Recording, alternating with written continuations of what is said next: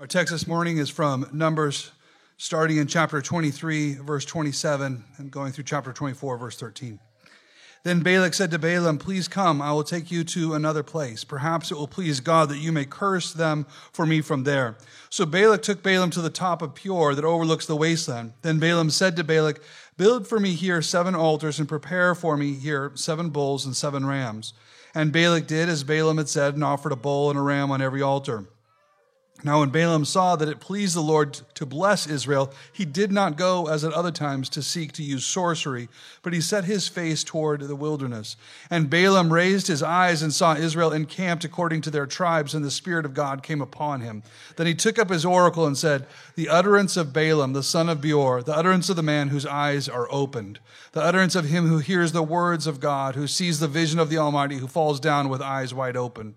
How lovely are your tents, O Jacob, your dwellings, O Israel, like valleys that stretch out, like gardens by the riverside, like aloes planted by the Lord, like cedars beside the waters. He shall pour water from his buckets, and his seed shall be in many waters. His king shall be higher than Agag, and his kingdom shall be exalted. God brings him out of Egypt. He has a strength like a wild ox. He shall consume the nations, his enemies. He shall break their bones and pierce them with arrows. He bows down, he lies down as a lion, and as a lion, who shall rouse him? Blessed is he who blesses you, and cursed is he who curses you." Then Balak's anger was aroused against Balaam, and he struck his hands together. And Balak said to Balaam, "I called you to curse my enemies, and look, you have bountifully blessed them these 3 times. Now therefore flee to your place. I said I would greatly honor you, but in fact the Lord has kept you back from honor." So Balaam said to Balak, "Did I not also speak to your messengers whom you sent to me, saying, if Balak were to give me his house full of silver and gold, I could not go beyond the word of the Lord to do good or bad of my own will? What the Lord says, that I must speak." Let's pray. Our Heavenly Father, we are your covenant people gathered together to worship and glorify your holy name. Would you pour out your Spirit on us, fill our hearts with faith, and give us seeing eyes that we might truly see and know you.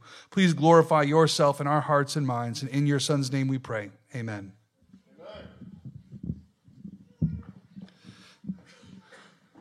So we're continuing on in this Advent series as we work through the prophecies of Balaam. And there's 4 sermons in this series, so we have the 4th prophecy next week. But there's really basically 3 prophecies, and we're on the 3rd prophecy right now. And then the 4th one is just kind of an extension or an addendum put on at the end of the 3rd prophecy. But we'll hit that next week. And at this point, we see that Balak is getting pretty frustrated with Balaam. He's brought him to come and have him curse. He's paying him to curse his enemy, Israel. And twice already, he's done all the preparations and everything. And then Balaam gets up there, and instead of cursing them, he blesses Israel. Clearly, Balak believes that the problem is that they're simply doing it wrong. That there's this way of arranging things, the 7 altars, the rams, the sacrifices, that there's some way of arranging it all, that if he does it right, if he puts in the right eye of newt or something like that, that he can make it so that Balaam will curse Israel. Balak, if you think about it this way, Balak is a true entrepreneur and capitalist. He has a strong need. That is, he wants God to curse Israel. So surely if he has the money, then the market should be able to find a way to respond to this need and give him what he wants. I've got a desire for something. I've got a ton of money. I'm going to put it out there. The market should be able to respond and give me what I want. The trick is they just need to figure out the appropriate technique. They got to get the mix right, and it should work. And Balak seems to think that key to the way this is arranged is what Balaam is looking at as he gives what is supposed to be a curse. So if you look at the beginning of the first curse, or attempt to curse, chapter 22, verse 41. So it was the next day that Balak took Balaam and brought him up to the high places of Baal, that from there he might observe the extent of the people. So this is where he's going to make the sacrifice, and the thing that makes this a good place is standing there. He can see all of Israel sitting in front of him. And then he he tries to do his curse and it comes out a blessing. So Balak adjusts and he thinks, okay, maybe you shouldn't be looking at all of them. Maybe you need to be looking at something different when you do this. So if you look at 23 verse 13, then Balak said to him, please come with me to another place from which you may see them. You shall only see the outer part of them and you shall not see them all. Curse them for me from there. So I'm taking you to this place where you'll just see the edge of them. So you'll be able to look at them technically, but you won't be overpowered by whatever it is that's getting you. And so maybe then you'll be able to execute the curse. It doesn't work. And so now we're on the third try. And you look at chapter 23 still, verses 27 and 28. Then Balak said to Balaam, please come, I will take you to another place. Perhaps it will please God that you may curse them for me from there. Maybe this other place is somehow the place where you can get a curse out. So Balak took Balaam to the top of Peor that overlooks the wasteland. Now he's overlooking the wilderness. He's overlooking the wasteland, and he's hopeful that by looking at the desert, that's somehow a place that he can execute the curse from. Now, when Balaam, in chapter 24, verse 1, when Balaam saw that it pleased the Lord to bless Israel, he did not go as at other times to seek to use sorcery, but he set his face toward the wilderness. So we see that up to this point, then Balaam also has been attempting to use some sort of sorcery. There's some sort of conjuring that Balaam is using, that he thinks he can do it this way, and that will cause God to curse Israel. He had the belief that he could conjure God's actions, and it was a matter of which mountain he sacrificed from, how he performed the sacrifices, whether he was looking at all or part of Israel. Whatever it was, he believed that he could conjure God's response. But in the verse, we see that his realization that the will of God was fixed and he could not steer it. So Balak was thinking, third time's a charm, this one will work. Balaam has realized this isn't working and something is going on that is different than what I expected. And so in this instance, on the third try, Balaam does not attempt to conjure. He's not trying to cast a spell on Israel as he had before, and he simply falls down and receives a vision from God. He could not conjure God. He could not steer God. He could only reveal what God's will revealed to him. And so at this point, he falls into a trance, essentially, I think, and where he witnesses what God has revealed, not what Balaam is attempting to conjure. And this is the first time he's done this. He didn't do this the first two times. This is different. And in next week, when he adds on a little bit more, he's going to do the same thing. He's going to fall into a trance, and he's going to reveal what God has revealed to him. And I think it's at this point that Balaam truly becomes a seer. That is, one who sees. I know this is weird, but it wasn't until not too long ago that I suddenly realized that the word seer is just the word see with an ER on the end. It's somebody who sees. I don't know why that just I kept missing that. But Balaam he's described to us as a seer, one who sees. And what's funny is I think this is the moment at which he actually becomes a seer. He starts to actually see something that God is revealing to him. And the introduction of this section, I think, is really intense. Like I'm in chapter 24 now, verses 3 and 4. It is really kind of intense. The utterance of Balaam, the son of Beor, the utterance of the man whose eyes are opened, the utterance of him who hears the words of God, who sees the vision of the Almighty, who falls down with eyes wide open. It's someone who's being knocked over by this vision, and his eyes are like peeled open as this is revealed to him, and it's knocking him down, and he's saying, I'm the one who is seeing this and is declaring it. I think if you think about it, though, it's actually a really ironic statement, because if we read this in context and the way that we're introduced to Balaam, remember, this is the guy who's riding a donkey, and his donkey sees what he can't see. His donkey, a dumb donkey, has to tell him what's in the road ahead, and Balaam himself cannot see it, and he's being rebuked by his donkey, and the donkey is letting him know what kind of idiot must you be when you can't see what even the donkey can see, and you have to have a donkey actually talk and let you know what's going on. Balaam is the joke in that situation. He's the one who can't see, and then now all of a sudden he's declaring that he is the one who sees. And he sees because God is revealing this to him. And it's not just, notice this, it's not just that his eyes are open. He doesn't just say, I have opened my eyes. He says, my eyes are opened.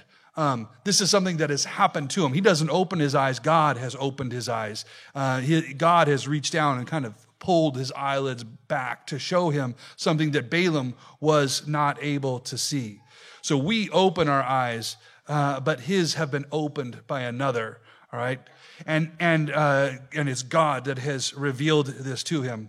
It's interesting, like in a lot of the rabbinic literature, this little section is like the height of slapstick comedy because of the irony of Balaam not being able to see and being rebuked by his donkey, and then all of a sudden him being declared as the one who sees. The tension there is just kind of comedic. But there's something that's been given to him. It's not something that he had or that he caused. The Almighty has given him a vision. So what is it that he sees? Well, we keep going in chapter 24. Look at verses 5 through the first half of verse 7. How lovely are your tents, O Jacob, your dwellings, O Israel, like valleys that stretch out, like gardens by the riverside, like aloes planted by the Lord, like cedars beside the waters. He shall pour water from his buckets, and his seed shall be in many waters. What is it that he sees? He sees Israel encamped according to her tribes. Go back to verse 2. Balaam raised his eyes. He saw Israel encamped according to their tribes, and that's when the Spirit comes upon him. So the vision that has blown him away, that has kind of melted his face here, is the vision of, it's just the sight of Israel set up in their tents, like just set up in their campground, and that's it. He sees that, and he's in this ecstatic vision describing the beauty and the glory of that. Now, we know if you're reading in the book of Numbers, you go back to the beginning of Numbers, and in chapter 2 is where God gives to Moses the prescription of how Israel is supposed to camp. And there's a long, detailed description of how they're supposed to arrange themselves with the tabernacle at the center and 3 tribes on each side, the Levites in the middle with the tabernacle. And it describes where each tribe is supposed to be. It gives you the numbers of the men in each tribe. And it's one of those sections that if you're just doing your Bible reading challenge or something like that, you're probably really tempted to skim over or skip over entirely, because it's just like really kind of boring logistics. Describing you camp here, there's this many here, there's this many there, and there's a long prescription for how it is that they're supposed to pack things together, how they're supposed to move, how they're supposed to unpack them, how they're supposed to set it all out when they unpack and get everything arranged. And it can be a bit dull, as it's just the basic logistics of how you set up camp. But it's crazy that's what Balaam is looking at, and Balaam is blown away by the glory and the majesty and the splendor of it. What strikes you initially as boring is something that Balaam can't get his mind around, and it terrifies him how glorious it is. So I think it's a really striking thing that Balaam is just simply looking at how their tents are laid out. Verse 5, how lovely are your tents, all lined up like that. And if you are looking at that, you'll see that the imagery is the imagery of fruitfulness, like valleys that stretch out, like gardens by the riverside. And you'll see this here, but you also see this throughout Scripture when God is conveying a person or people that are blessed with his fruitfulness, when his blessing is on somebody and he is going to prosper them with his word, with his promises. The way he describes it is he describes it in terms of a plant or a garden, a field, a tree, cultivation of some sort that has this irrigation that supplies it and takes care of it so that it's really well watered. That is the image of what fruitfulness looks like. Think of Psalm 1. It's the man the blessed man is like a tree that's planted with water that's running it right there. And frequently, whenever we're getting a description of God's, like a prophecy or a vision of blessedness, it's going to be a river with trees alongside of it, and that river is watering those trees because they're taken care of. They're going to be nourished. They're going to be properly watered, and they're going to grow and be really fruitful. They'll grow large. They'll have a huge crop of fruit, and they'll plant more and more of these trees or plants or whatever. And so here you've got this valley, and you imagine this beautiful valley with a river running through the center of it and just gardens all along the side of it. And all the water from the river pours into the gardens to make sure that they are watered. Like aloes planted by the Lord, like cedars beside the waters. He shall pour water from his buckets, and his seed shall be in many waters. There's this seed, there's this descendant, this promise to Israel that is going to be in this place situated that God is always watering it, right? The canals are always there, are always full, and always taking care of it. So that imagery then is an imagery of incredible fruitfulness, abundance, this promise that they're going to be taken care of, they're going to grow, they're going to multiply, they're going to spread to fill the earth. Each image is a plant situated with water so that it can thrive. And that's what Israel is, a plant, an entire garden situated with the source of its life right there inside of it, right? You've got that tabernacle right in the center of them laying out, and they are taken care of. So Balaam sees that Israel will be fruitful and will be multiplied. You also see in the second half of verse 7, and his king shall be higher than Agag, and his kingdom shall be exalted. Balaam saw that Israel was going to have a king. And it's interesting because right now they don't have a king right now. They have Moses, and they're not going to have a king for some time. They're going to have judges for a good bit. But Balaam can see that Israel has inside of it a line that is going to produce this king. Now, kings were promised to Israel. If you go all the way back to Genesis 17, in the beginning, when God is first giving his covenant promises to Abraham, one of the promise he gives is that you're going to have a line of kings descend from you. Genesis 17:6. I will make you exceedingly fruitful. Okay, it's a fruitful nation. And I will make nations of you, and kings shall come from you. There it's plural. There's going to be a line of kings that comes from Abraham that rules in Israel. But in Balaam's vision, he sees that this line of kings is going to culminate in a single king, and that single king is going to be a high king, a king above all kings. This is, in the next prophecy, this is going to focus more and more on who this king is, and you'll see then why it is that this is actually an Advent series. But here, it's still a little bit dim, but he says, there's not just a line of kings in this nation that I see out there in their tents. I can see that there's a single king that's coming from this line, and this king will be a high king. He says that he's going to be, his king shall be higher than Agag, and his kingdom shall be exalted. Why Agag? What does Agag have to do with this? Agag is the king of the nation of Amalek. And I think there's a strong argument to be made that the name Agag is it's like a title. It's a personal name possibly, but also maybe a title for the position. So Pharaoh is the king of Egypt, is called Pharaoh.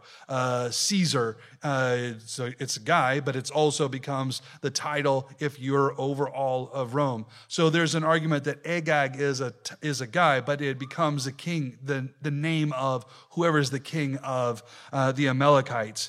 And the prophecy here is that the king of that descends from Israel is going to be higher than Agag. Now, the Amalekites were the first nation to attack the Israelites after the Exodus. It's just after they had just made it through the crossing of the Red Sea. They got out of Egypt. They make it through the crossing of the Red Sea. And immediately the Amalekites see this nation coming and they attack them. And so they're getting them at their most vulnerable. It was probably when Israel is at its weakest and most vulnerable. And so Amalek sees and takes advantage of the moment and attacks them. And this is that battle where, if you remember, where Moses has to keep his hands up throughout the whole battle, and Aaron and his son help him to hold his arms up through the battle. Joshua is out leading the troops in the battle against the Amalekites, and Moses is above with his hands up.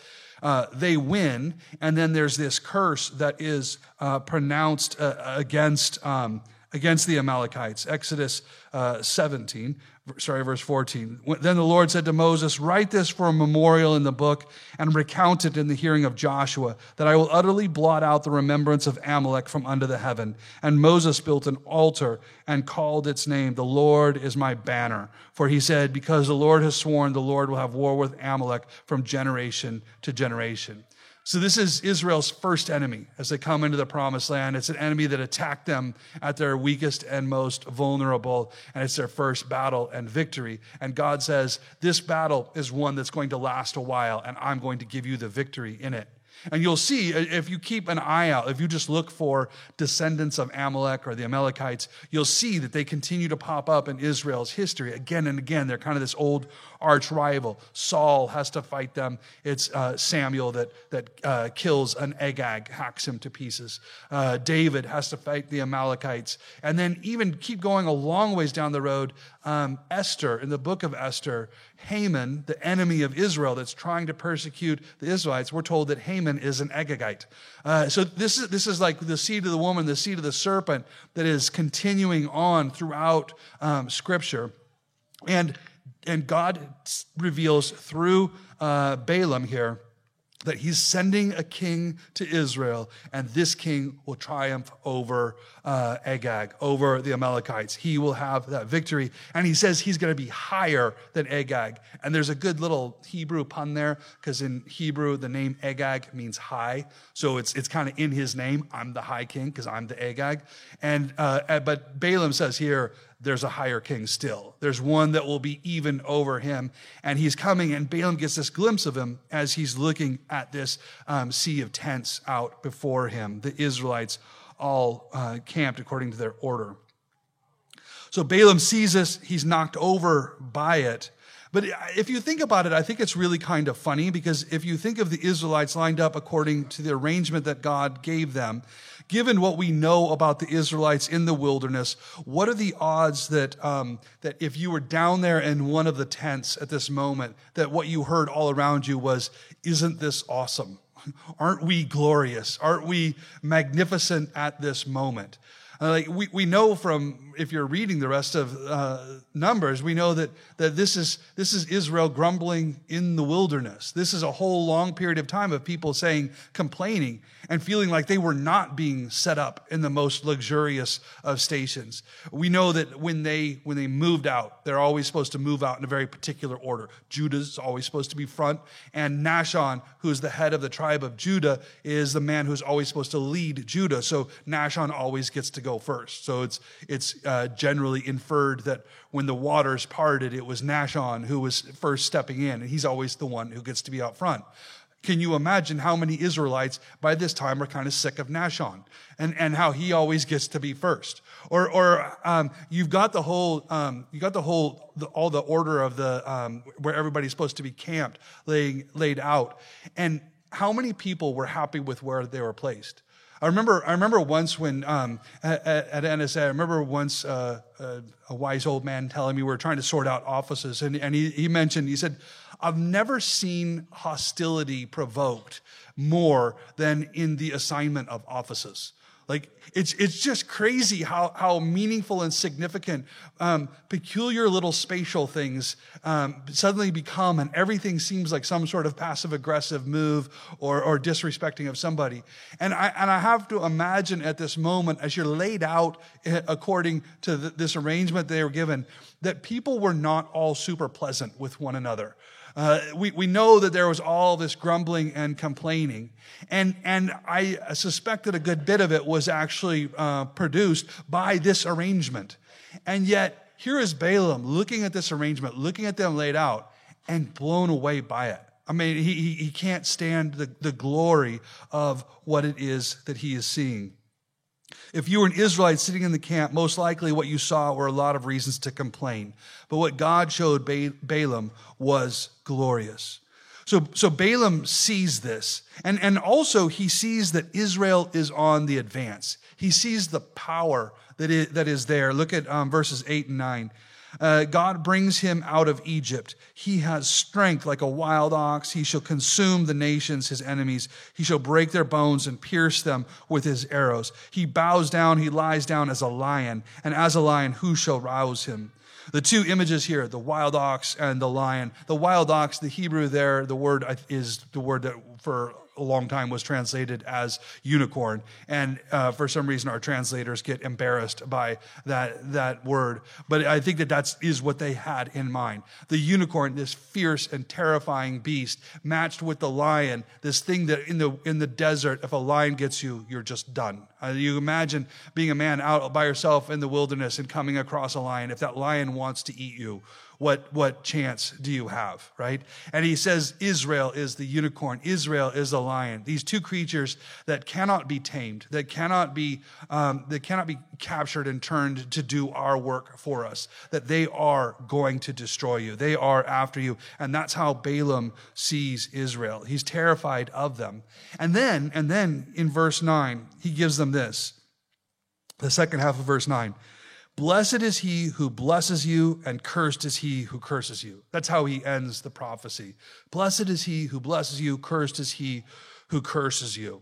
It's really interesting that he goes there because when Balak first reached out to Balaam, when Balak first is trying to find somebody that can do this cursing job for him, Balak thought that this is what Balaam was. If you look at chapter 22, verse 6, he sends his men to Balaam, and this is the word he says. Therefore, please come at once. Curse this people for me, for they are too mighty for me. Perhaps I shall be able to defeat them and drive them out of the land, for I know that he whom you bless is blessed, and he whom you curse is cursed. Balak thought that Balaam was the man who could bless and curse efficaciously. I curse you, you're cursed. I bless you, you're blessed. He thought that was the power that Balaam had, and I have to think that Balaam thought he had that power. He took the job. He looked like he thought he was able to bring about these kinds of results. They thought that they had that.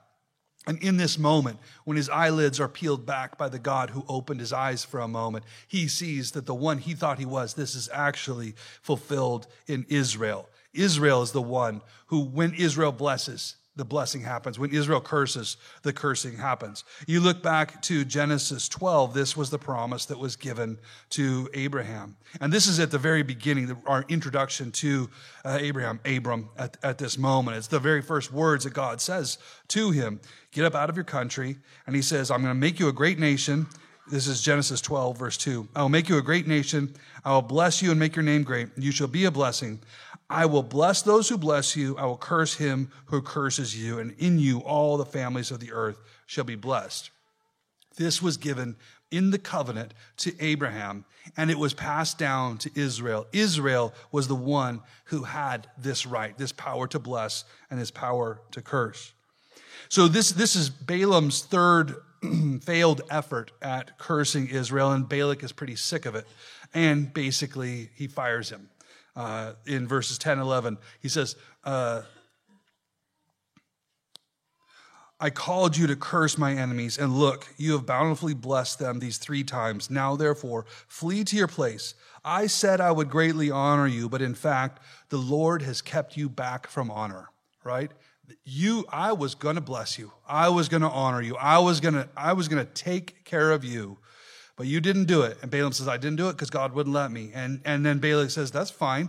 God has ripped you off, right? God has withheld you from honor. You don't get the good stuff that I was going to give to you. If you look back in 22:7, so the elders of Moab and the elders of Midian departed with the diviner's fee in their hand, and they came to Balaam and spoke to him the words of Balak. They came with a pot of gold.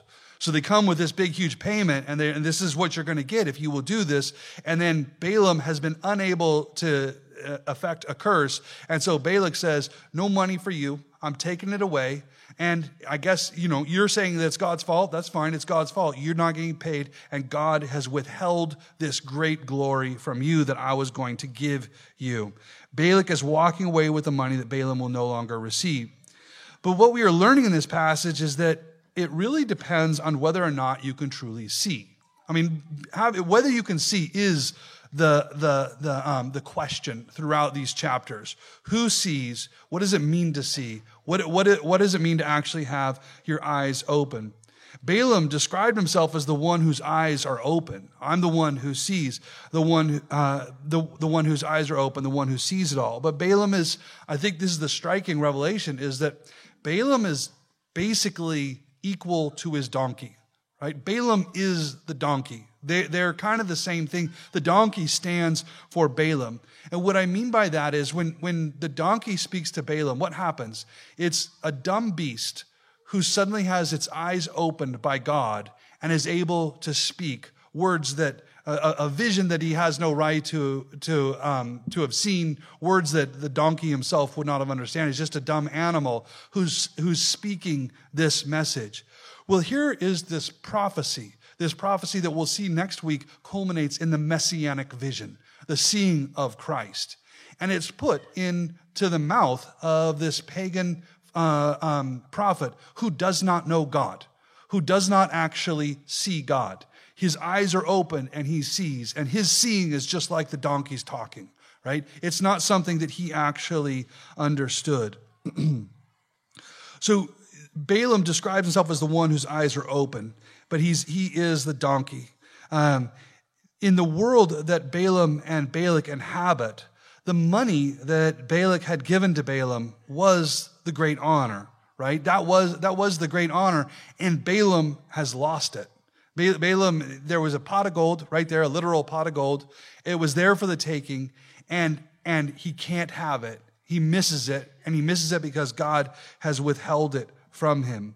And if you think about it that way, there is a fleshly glory, right? There's a fleshly glory. There's a world that, according to our natural eyes, we see. And that pot of gold lives in that world of fleshly glory. It's the glory that's all around us. It's the glory that we can envy in our weakness in your flesh. It's the glory of power and wealth and splendor and fame in the world all around us. There's this fleshly glory. But what was happening was God was revealing in Israel a far greater glory. He was revealing in Israel this glory that they did not see with natural eyes. They had to have their eyes peeled open in order to see it. And I think this parallels a little bit the message that you heard last week. If you remember in his second prophecy, verse 21, it says this.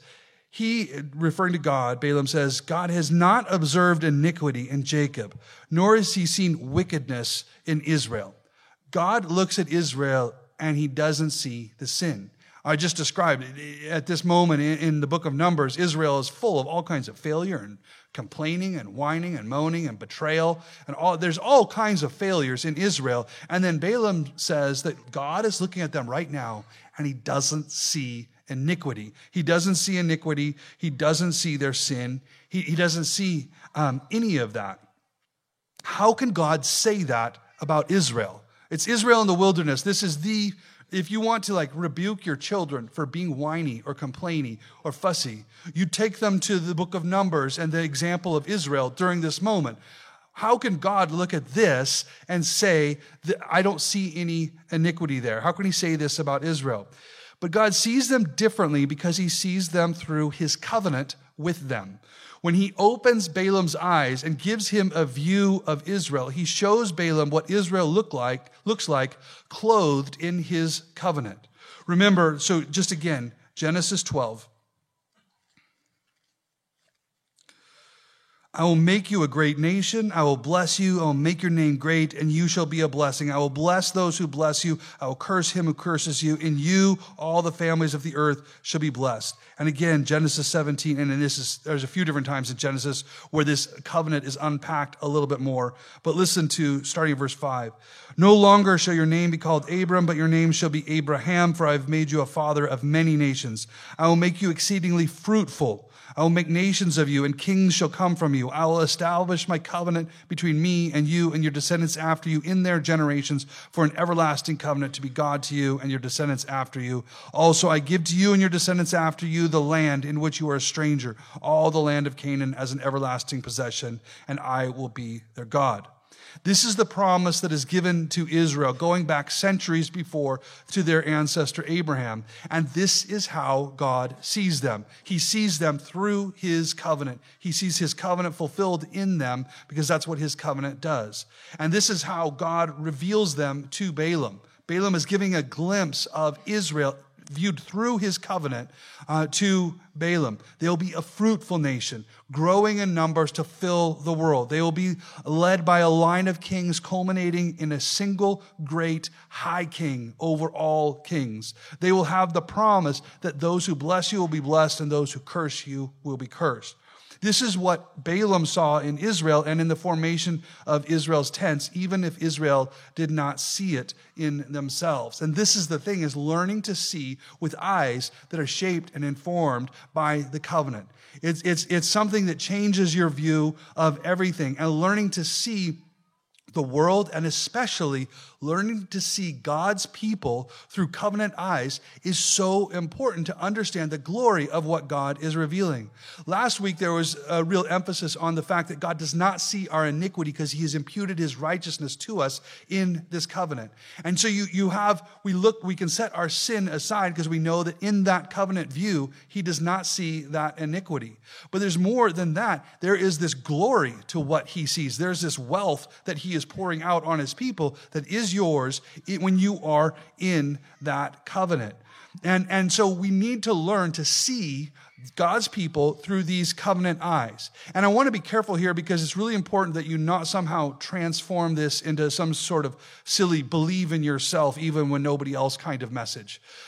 So it's not believe in yourself even when nobody else will. Israel, they were kind of hard on themselves, but if they just believed in themselves, they would see that they were going to end up be the little kid who makes good. It's not that message at all, right? Because they really truly were a mess. They really truly were all kinds of sinful. They really were a problem. What makes them different is not a confidence in yourself or a confident, like an eternal sort of optimistic slant of mind. What changes it is God's covenant on them, his promise to them, and the ability to see that God has declared something about them that they are receiving by faith. You don't believe in yourself, you believe in the promises of God. And it's the covenant of God that sets you apart and that gives you this blessing. You have to have eyes that see that promise and that set their hope there. That's where your hope is. You have the fleshly glory, but then you have this covenant glory that is revealed with spiritual vision, which is what faith is. You want to set your eyes there. Without those eyes, following God does not make sense. And this is the thing I want to really emphasize. Without that kind of vision, following God does not make sense. Balak had a point, a real, true, and compelling point when he tells Balaam, God has held you back. The Lord has ripped you off, right? The fact that he has not allowed you to curse them means you're getting ripped off because this pot of gold is leaving and it's not going into your pockets, right? He has a real, true point. He's not going to get paid because he doesn't curse them. Now, we do know that afterwards he comes up with a new plan, and I wonder if he may have figured out how to get paid for that one. But that's down the road. Right now, he's going to see that money walking out the door, and he's not going to get paid. And I would argue that the same thing is true for you. The same thing is true for each of you. The Lord has kept you back, right? You have been ripped off. There are a whole bunch of things you don't get because you are following Christ. Here's an example. If you're a faithful Christian, you should be tithing. That's an expectation. You should be tithing. 1/10 of your salary, you should be tithing. But let's think about that for a moment. 1/10 of your salary. If we're to go back just 10 years, how much does that add up to? How much have you just thrown away? The Lord has held you back, right? What could you have done with that money? Is there a second mortgage there? A second house that you could have had? Lord has held you back. Or imagine this. What if over the last 10 years, every single check that instead of tithing, what if you just put that in Bitcoin? Where would you be now? Not in North Idaho, right? You would be on a beach somewhere, right? Sipping something with those little umbrella, things in them. Okay? You would not be here. The Lord has held you back. And I'm not making that up. That's money. That's real money. Your commitment to Christian education. What if all of that tuition, what if all of that money, what if all of that time that you put into that, what if you saved that, put your kids in the public school, and again, put that money in Bitcoin or whatever is the new thing? Where would you be now? That's a real pot of money. It is. And the Lord is keeping you back. What parties have you missed since you came to Christ? Right? Throughout your life, what parties did you want to go to where you're like, I really would like to be there. I also, as a Christian, know that that's a problem with me that I have to confess, and I'm not going there. Right? What have you missed out on? What career paths have you missed out on because you were going to put Christ above all? What career opportunities were there that you had to say, I'm not going to take it, I'm going to walk away from it because I'm following Christ? What lifestyle choices have you passed by because you came to Christ? Some of them are ones that you were offended by that even apart from being spiritual. You just didn't like it. But there are things that you know that outside of Christ, you would have been all in on that, right? And you're not. You're not because of your following Christ. The Lord has kept you back. We can make a clear argument that you have been ripped off because you've given yourself to Christ. And if you look at this with Balak's eyes, you have missed out. But if you look again through the covenant eyes that I'm describing, if you look through those eyes for a moment, you see something far more glorious. You see something that is unspeakably powerful, something that made Balaam just quake and fall apart because he was so blown away by the vision of it. You see something that makes kings tremble. Is it weird, to make this personal, locally personal, is it weird that singing Christmas carols in this town can cause such unhinged paranoia in the local Amalekites? Right? They're just getting together, lining up, basses over there on the north side of the tabernacle, tenors over here, just arranging to sing, and singing Christmas carols causes the town to fall apart. I mean, it really, really, everybody gets super angry. You need to understand that the people of God assembled together is actually a terrifying thing to the unbelieving heart. And so much of it can just feel like genealogies in the book of Numbers, right? We're reciting a creed that is giving us a very precise definition on the Christological nature and how Jesus is simultaneously the Son of God and the Son of Man. And there's all these careful ways we have to craft how that goes together. Why are we sitting here reciting these, or going through the Heidelberg Catechism, walking through the liturgy, walking through our worship? We have this sort of set order that we're going through, and there's probably sin in your aisle as you're trying to keep everybody together, probably griping and complaining maybe on the way to church as we're figuring it out. There's just a lot of logistics a lot of times. And we can just kind of be captivated by that and see that as the dominant thing that happened this morning. But you need to step back for a moment and understand that the assembled people of God, God's covenant people, when his covenant is on them, that's a terrifying thing. There's a reason why people around us are very scared. It's crazy to me the kind of strange stories that I hear about what's going on in the Christ Church community and all this apparent wealth that we apparently have that we're swinging all around the place. And I know what's actually there, and I just wonder, where do you get this idea, this crazy conspiracies? If we had that kind of money, do you think that we wouldn't have had a church building by now? And we're doing is just singing psalms. We're taking the Lord's Supper. But from the outside, it looks terrifying. And here's the thing. it actually is terrifying. What is happening here actually is glorious. Now they can't understand spiritual power, so they interpret in terms of fleshly power. They have to imagine all kinds of fleshly machinations. But what we're doing is something spiritual, which is actually far more terrifying, far more powerful, and far more glorious. But you have to have covenant eyes. You have to open your eyes to see what God is doing. And your neighbors aren't mad. They're not mad. There are all these kinds of things that we try to kind of like smooth the edges to make peace and whatnot. Try to be as nice as possible. You try to smooth those edges, and it's surprising, why doesn't this reconcile us? It doesn't reconcile us because you're in the covenant, and the covenant is terrifying, and you're not going to take that away.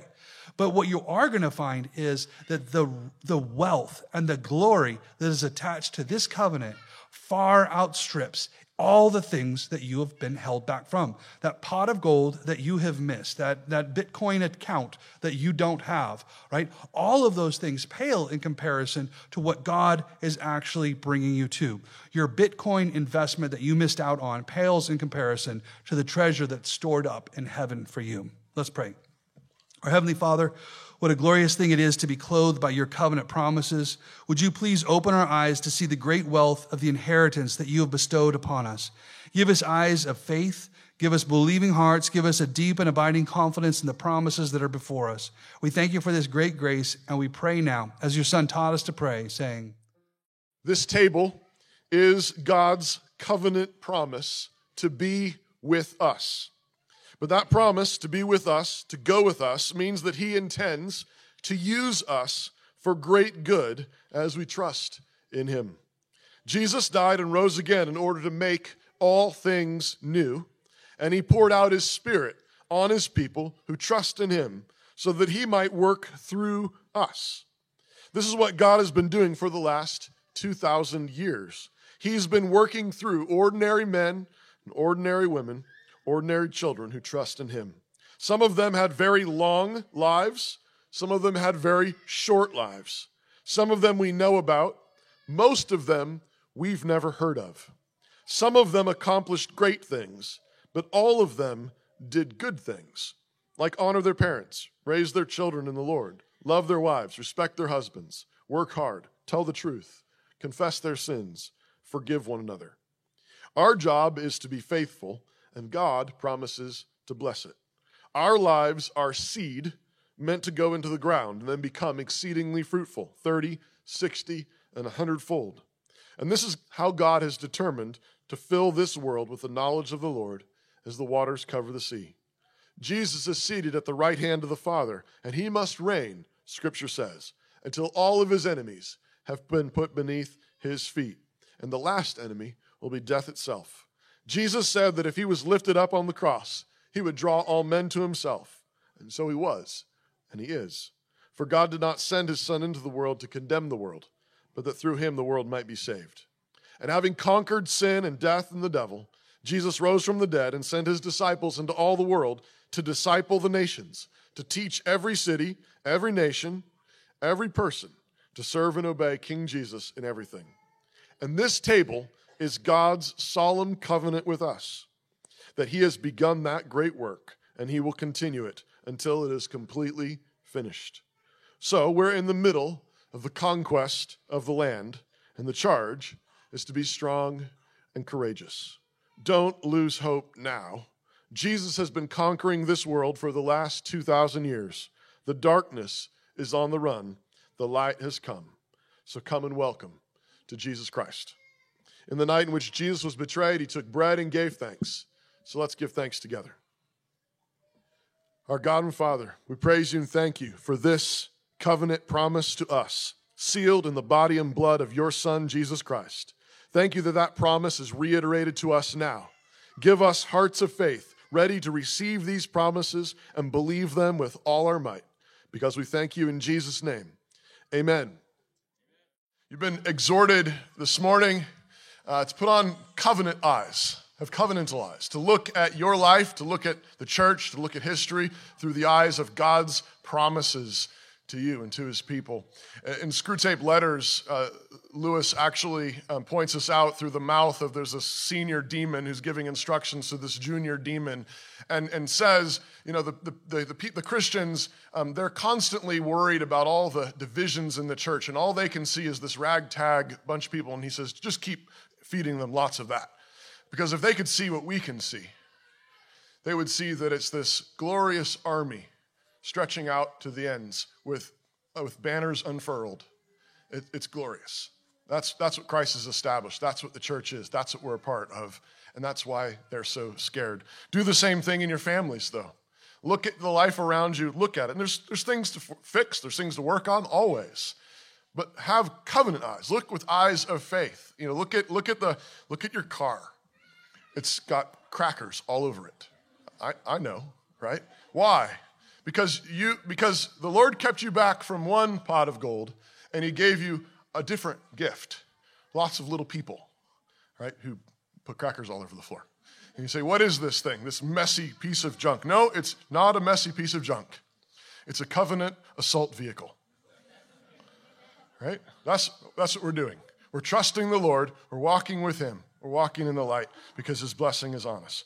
Now our Lord Jesus Christ himself, and God, even our Father, who hath loved us and given us everlasting consolation and good hope through his grace, comfort your hearts and establish you in every good word and work. And amen.